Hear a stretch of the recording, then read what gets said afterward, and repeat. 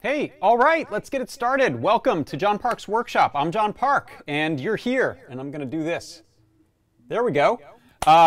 Hey, I'm so excited about today's show. We've got some really cool stuff involving the new Monster Mask eyeballs, and I'm going to be showing you some texture mapping techniques for creating your own customized eyes, which I'm really, really excited about. So we'll get that going in a second. Let me make sure we don't have an echo.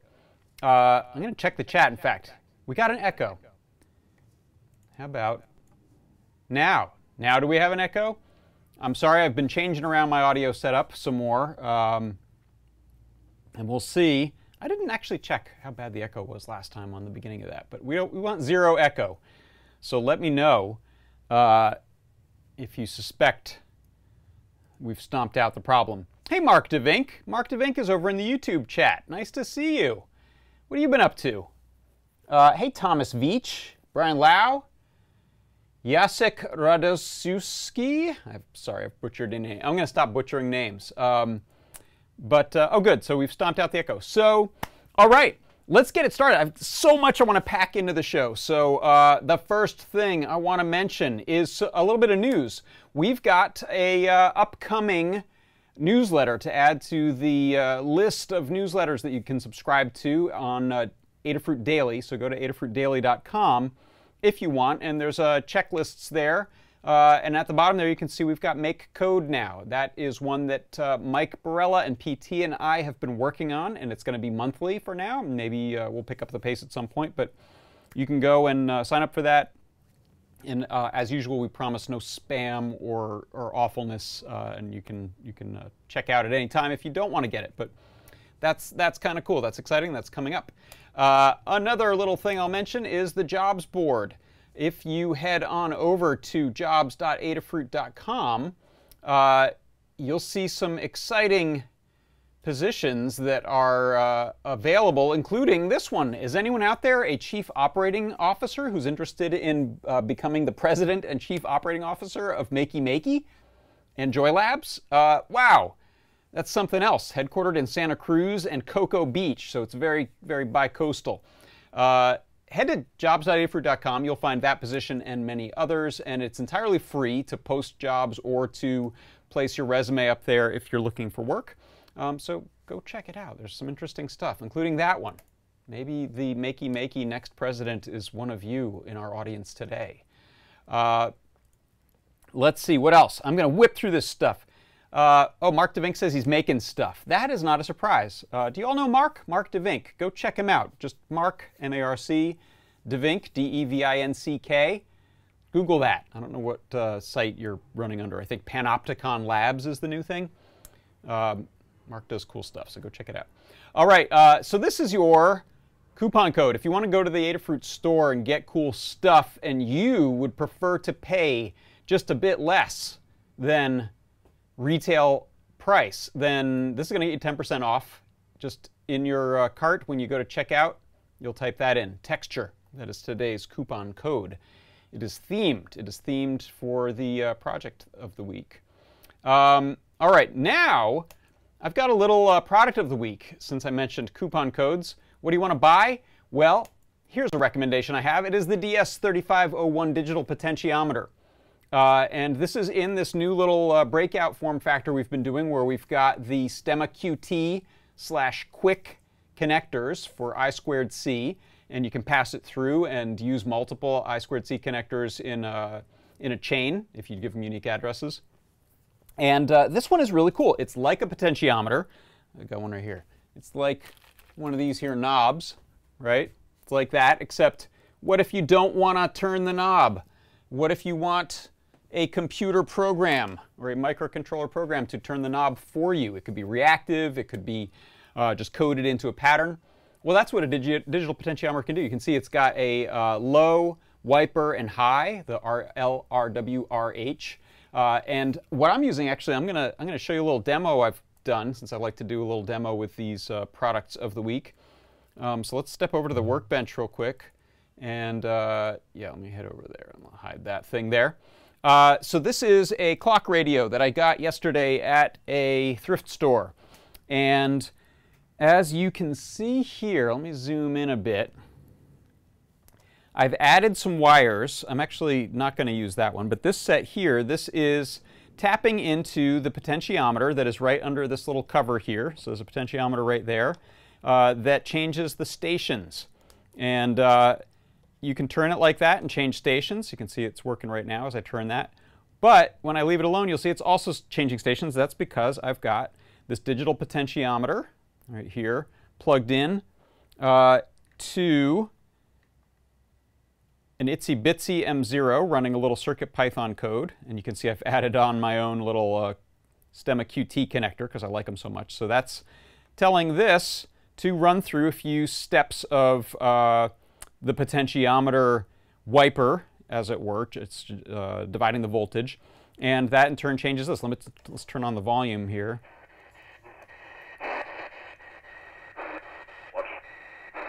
And so you can see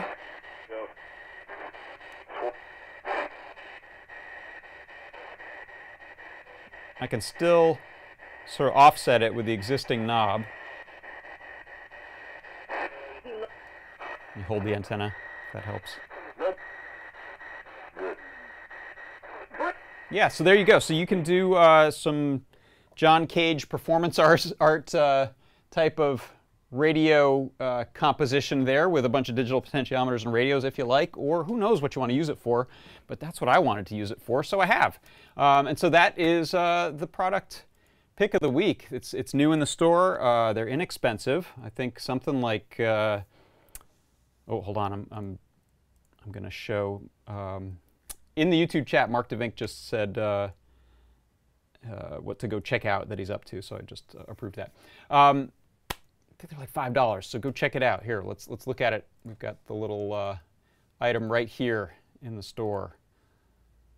That is it. It's $4.95, and if you want to buy 49 of them, you are in luck. You cannot get 50 of them because we're going to be out of stock at that point. But I don't know what you want to use it for, but go get it. It's a 10K potentiometer in convenient digital form. And we've also got a nice guide here by Sedacious, Brian Siepert, and it tells you how to set it up, how to hook it up, how to use it in Arduino, how to use it in Python, and how to use it in CircuitPython. So you could run it off of a like a Raspberry Pi if you want, using the Python setup. All right, so that's my product of the week. All right, so now let's see. I think it's time to get into this little guy right here.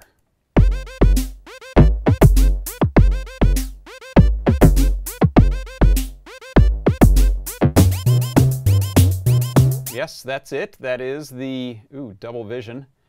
It is the MakeCode Minute. So let's pop over to, let's see, can I bring that up? All right.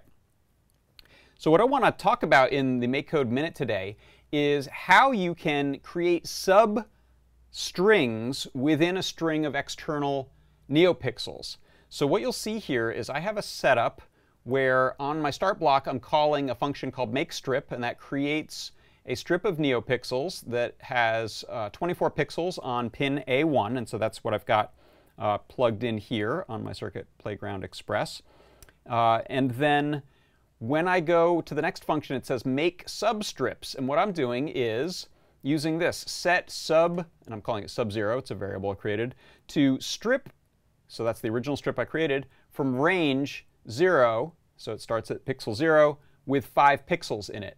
So what this is doing is it's treating our single strip like it is 4 virtual strips. So I've set up 4 of them, and what this does is it makes other things you want to do much, much simpler. So what you'll see is I'll go and light them up. That part's not that interesting. But then look what happens when I hit buttons. I'm actually using this NeoPixel rotate command to rotate through a strip, but instead of going around the whole 24 pixels before it gets back to 1, each of those go through their own little sets. So watch this. As I press the button A on my Circuit Playground Express, you'll see that I'm passing through all 5 of those pixels and then back to the beginning as if they're 4 separate strips. I was able to color them separately. You could animate them separately. It's a really neat trick that allows you to create fairly sophisticated effects with a very minimal amount of code. And so that is how you can turn a single physical strip of NeoPixels into a set of multiple virtual strips of NeoPixels right inside of MakeCode. And that is your MakeCode Minute.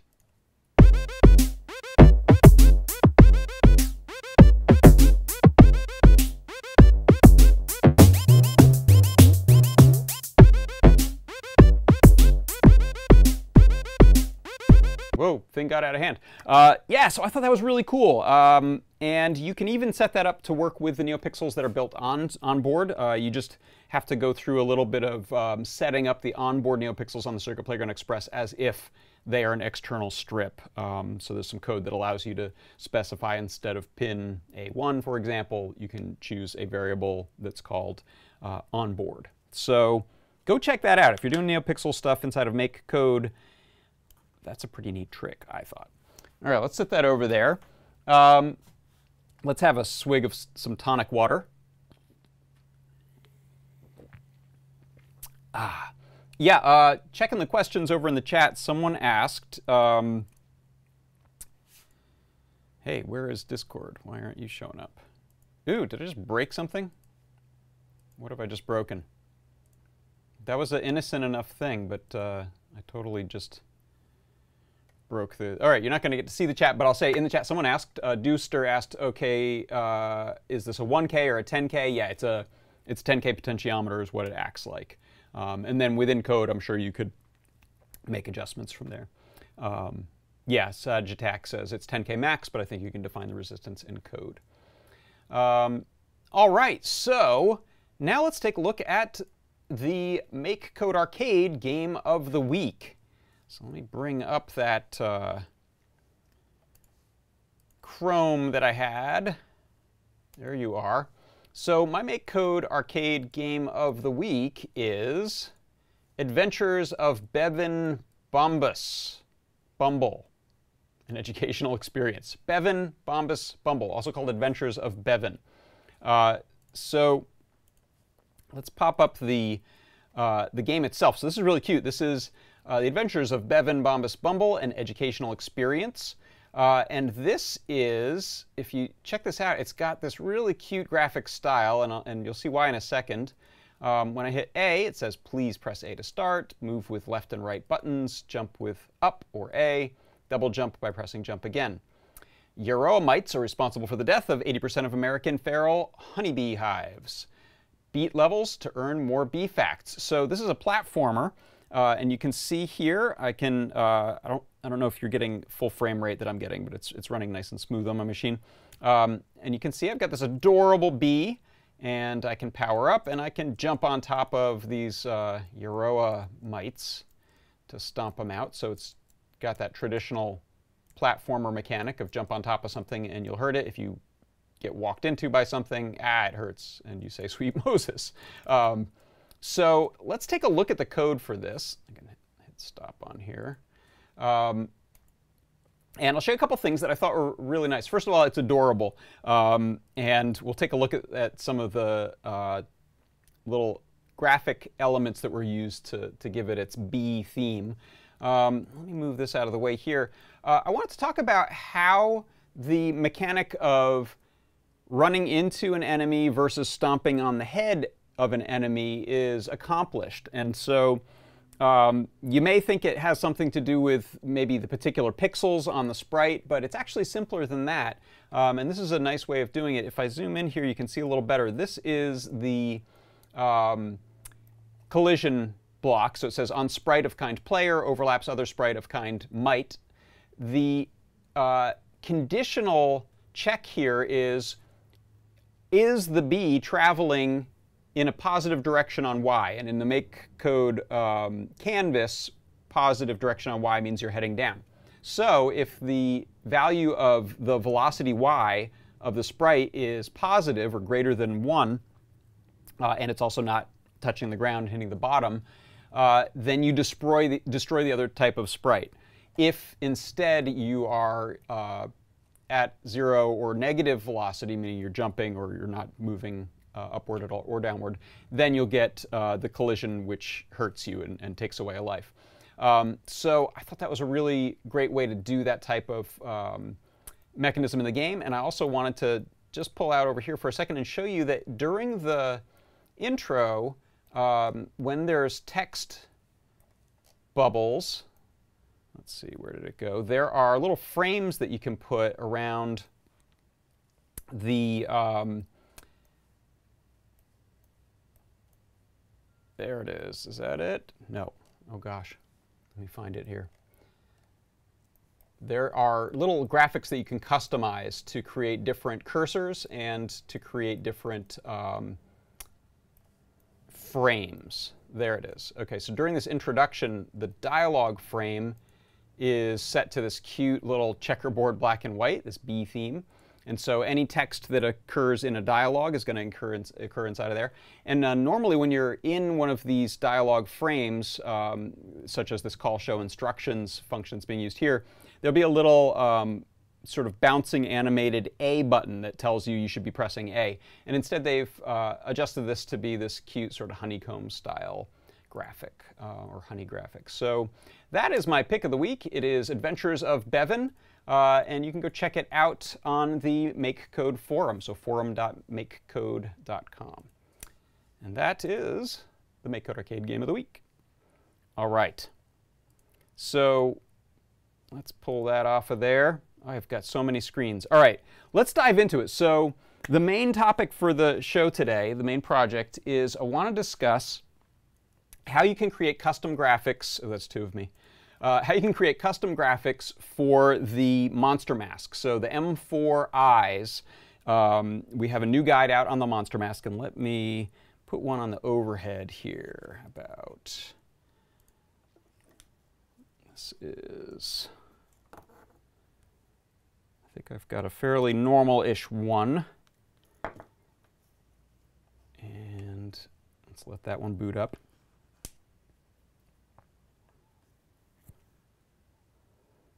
So this one is, let's see, let me get a little better focus for you.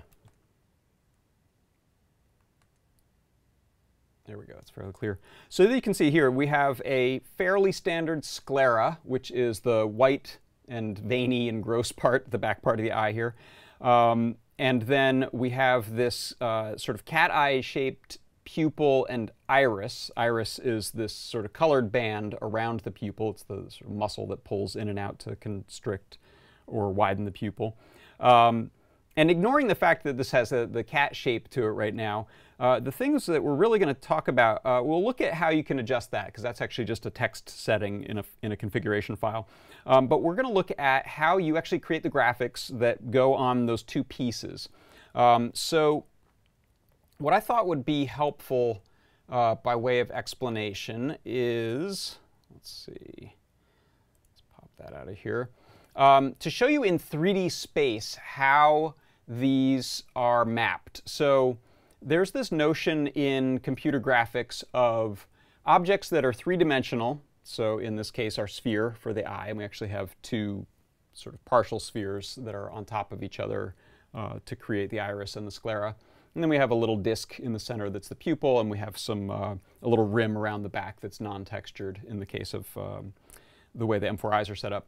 So when you look at some object in 3D space, how you get essentially what's a decal or a sticker or paint onto it is actually done in two-dimensional space or texture space.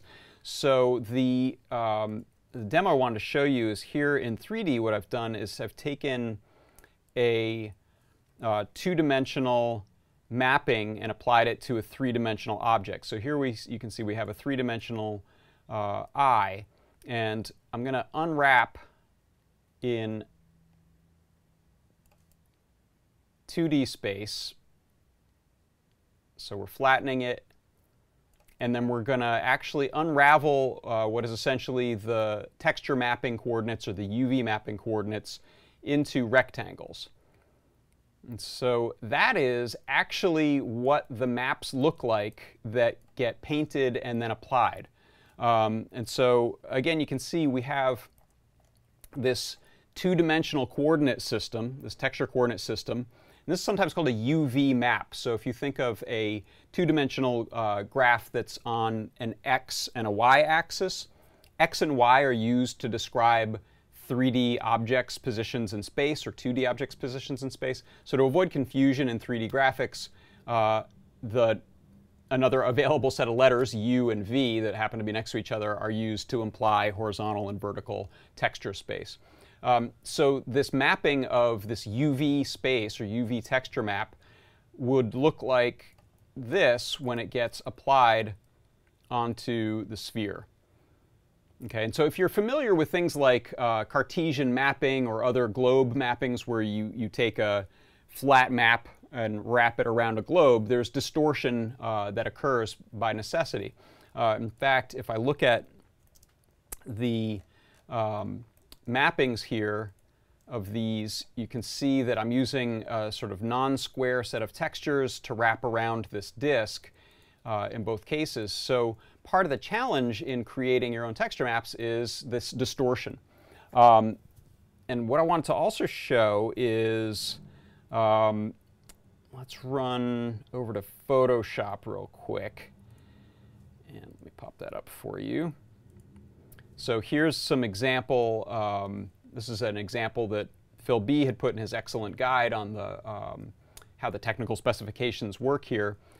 So I'm looking at this 2D map. Here's a sort of typical UV map grid that can be used just to tell where are things starting and stopping. Is something flipped or upside down? So I've used these a lot over the years in CG models when I'm doing this UV mapping to figure out where an object in 3D space correlates to an object in this texture space. So if we look at this is the iris map, and let's see, this is the sclera map. So I've just picked different sections of this map so I can see different colors and different letters. If we go back over to look at that in 3D space, it'll look like this. Let's pop that open, and I made some shortcuts here. So I'll switch those. So you can see a little more clearly, because the pattern is more distinctive than the sort of repetitions and organic nature of the eye. You can see here, this is how the mapping works. So if you want to create, in this case, a marking that's at the top of the sclera, it's going to go at this upper left side of your texture map. And then it's going to, when it gets applied, you can see where that wraps around onto space. And there's some distortion going on here that I'm not correcting for. It's not exactly the same. I actually don't know what the exact pre-distortion is or stacking of those spans in the model essentially that's happening on the monster mask or the M4 eyes, but it's actually, in this case, not terribly important because of the types of texture maps we're going to be placing on it, but it could be depending on what you're trying to accomplish. It's fairly forgiving though, because the texture sizes that we're using are pretty small. So that mapping, if I look at that on a real set of the glasses, or the monster mask, looks like this. So you can see I've just taken those two maps and applied them right onto the existing code that Phil B wrote, and we get the iris and the sclera matching up. So I used this as kind of my first step to understanding where are things. If I want to paint something, where do I have to put them? So now let's look at how this would apply in a couple of cases. First, I'll show you a fairly fancy one. So this is, let's jump over here. So this is a 3D paint program. You definitely don't need to use this. I'm going sort of far out of my way to show you the complexities of how some of this stuff works, but you can back off and do much more simple things that'll still look great, including sort of noisy maps or really spare graphic style cartoonized types of things. So it doesn't have to be sophisticated to look cool on these eyes, especially because of the motion and the pupils and such. So if we jump over to, this is called Substance Painter. So if we look in here, what I think is interesting is this gives you a nice side-by-side of what happens when you're painting the 3D map and this 2D space. So let me jump to the iris for a second. And I don't know this paint program well. The paint programs I used to use don't exist anymore, so I just had to grab one and grab a trial. So you can see here what I've done is I've gone in with some, this program has some really cool brushes that have built-in effects that are kind of expecting you're using a real-time game engine, but I've baked that lighting into it, which is cool. So if we, let's go and grab this aluminum brush. Oh, I don't want to just change to it, do I? Let's see. Oh, now we're going to find out how little I know of this program. Okay, there we go. So let's make that smaller. So watch my, make sure you can see this, yeah. So watch my sort of UV map over here on the right, the distorted version as I paint on this. So I'm going to paint in a little mark here on the side. I'll paint in a similar one over here. And you can see where those go. And I'm creating a straight line in here for the most part, and yet notice the distortion that occurs over in 2D space. So you can definitely get away, like I said, with just doing things in 2D, but knowing a little bit about how that distortion works, how these UVs are sort of packed in tight around the disk and are wider as we go out, will at least help you understand what's happening if you try to paint straight lines in 2D and then you see that they'll unwrap themselves into these sort of trapezoids into 3D space. So what I did was I took that set of maps and I exported those and created, like I said, I baked in some lighting. Oh, we're going to need to refocus this because it's a little higher. Hold on.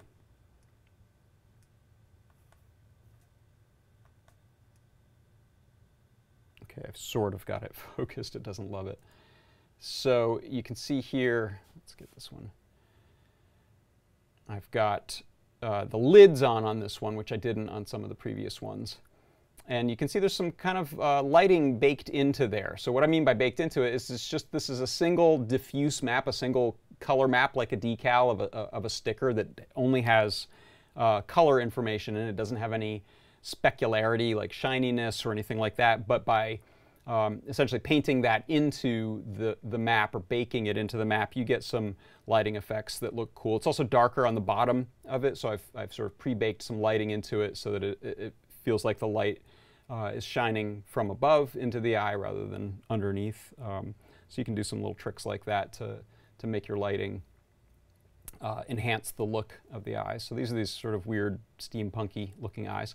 So let's now take a look at, hopefully that helps you understand how things are laid out. But now let's look at sort of a simpler example, which is just doing things in 2D. So we can head back over to Photoshop here, and let's look at, let's see if I've got the default maps in here. Who are you? No, no. All right, hold on, let's open some maps. So a really good example is the set that comes with the M4 Eyes project, which are the hazel eyes. So I'm going to open up the sclera and the iris BMP files. So here they are. So this is that default one that you saw before. And Phil talks about the sizes. Again, these aren't very big. This one is, I think, 800 pixels wide by 100 high, and the other is about 512 by 125 or something like that for the iris. And you can see here these, I think Phil made these. He said that it may have been originated from his old roommate's eyes, so hopefully it was a picture he took and nothing grosser than that.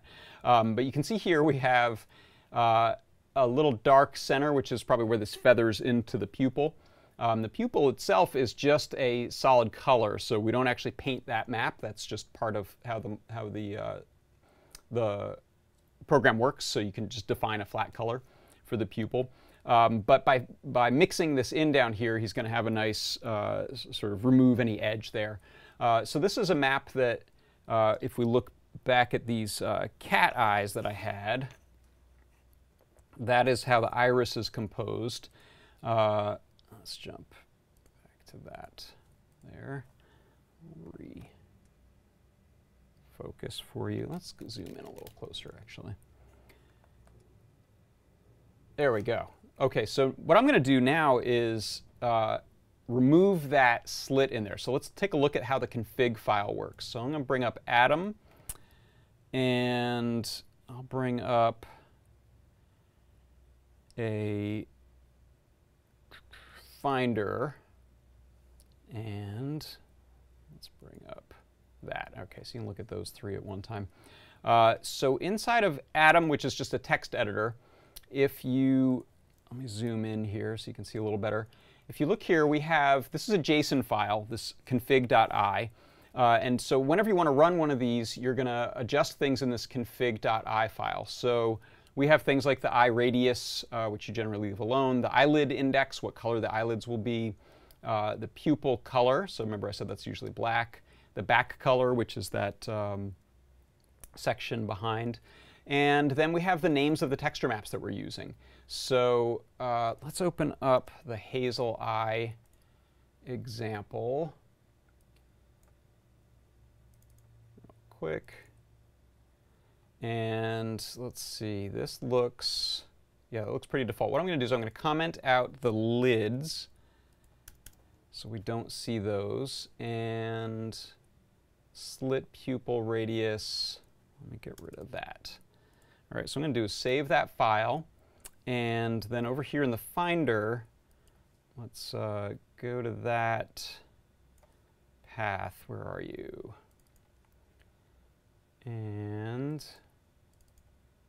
from Hazel, here's this config I. I'm just going to copy that, and then we're going to go to, let me plug in this monster mask over here.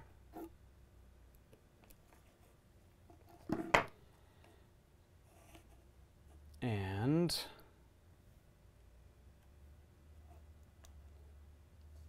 let's see, I think that's mask. Oh, I'm going to unplug the others so I don't get confused about what. I have 3 of these plugged in for testing. So,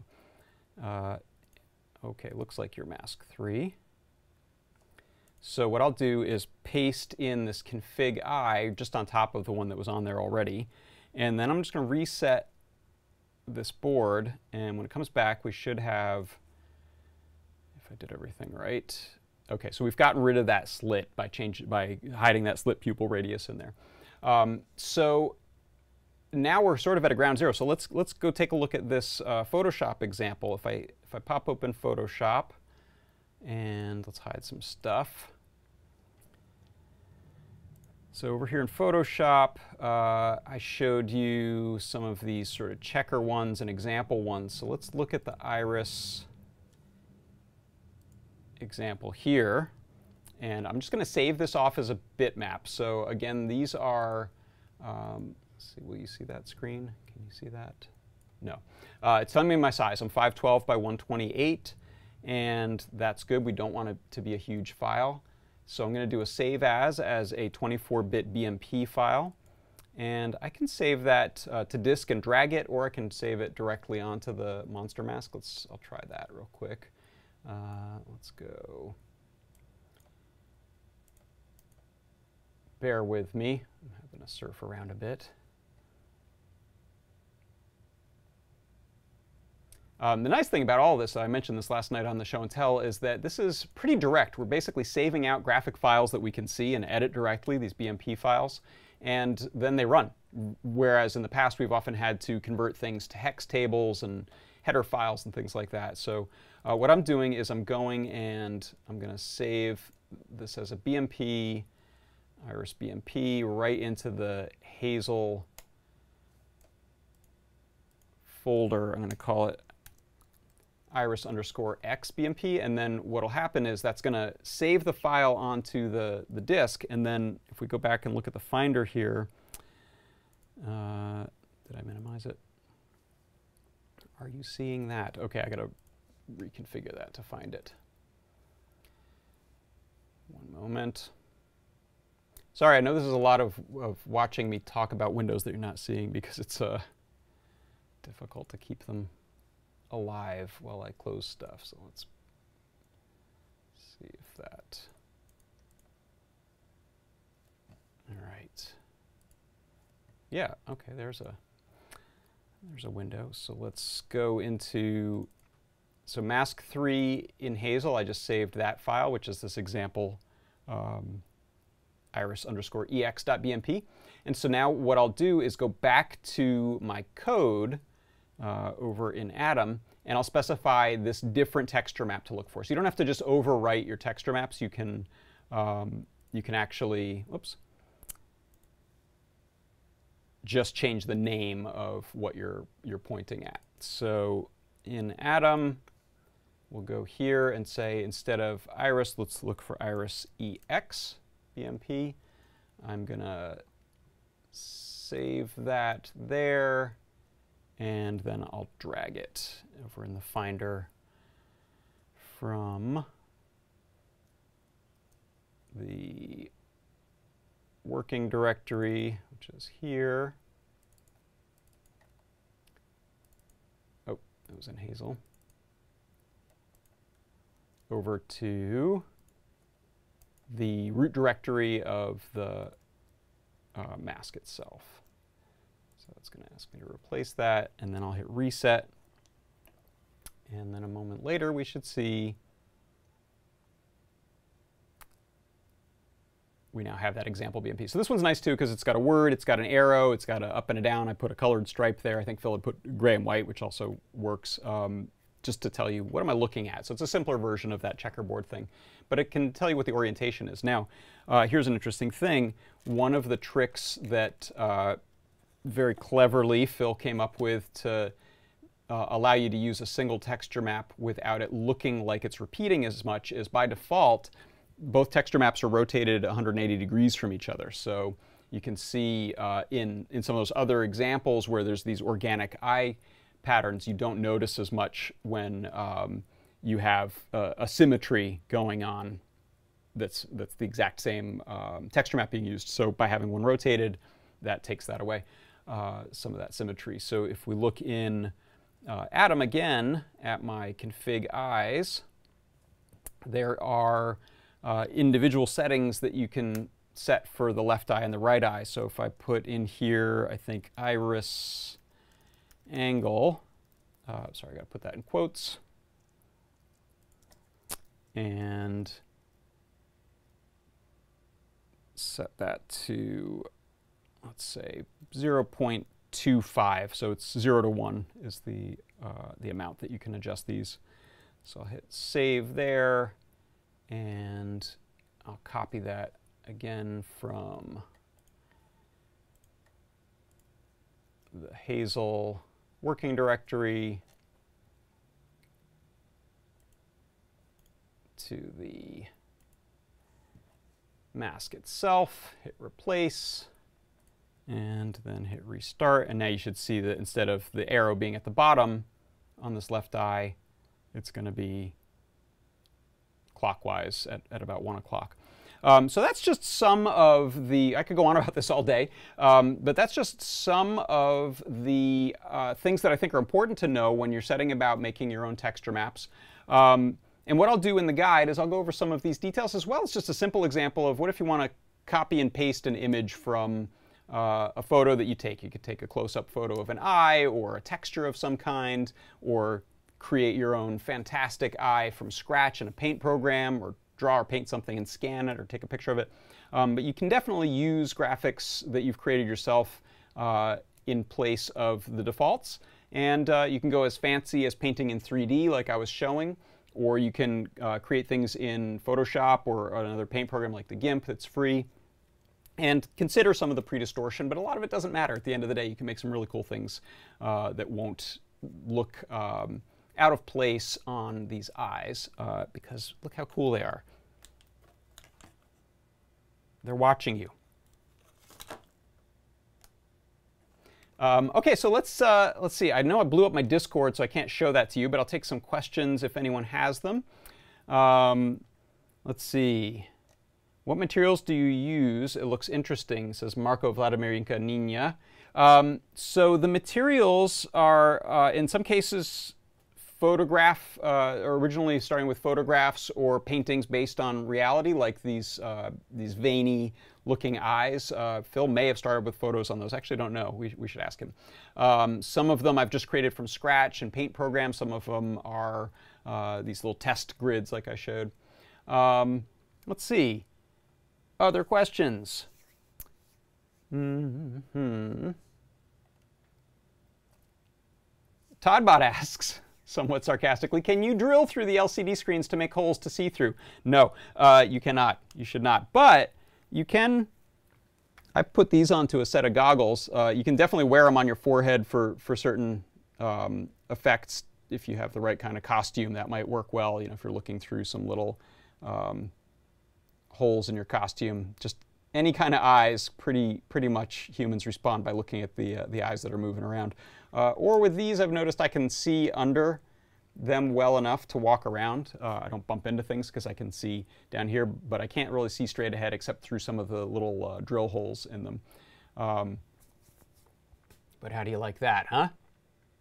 I walked into the room wearing these and my kids were like, whoa, are those like reacting and looking around? And the motion, again, hats off to Phil. This is, like Mark Vink said there, it's the refresh rate is so good on these, and the animation of the motion is so nice. The blinking when the eyes go to move, it's all really convincing. So, and I haven't even put the glass lenses on these, or the plastic lenses on these, but with the lenses on top, it really also enhances it. So anyway, I hope that primer on texture mapping is helpful for people who are going to get into creating their own custom graphics for the monster mask. And with that, I'm way over time, so I'm going to get out of here. Last little couple bits of business before I go. That is your 10% off coupon code over in the Adafruit store. So if you want to go pick up some cool stuff and get 10% off, just type in texture on the way out and you'll get 10% off. With that, I'll leave you with some eyeballs to look at. Thank you so much for Adafruit Industries. I'm John Park, and this has been John Park's Workshop.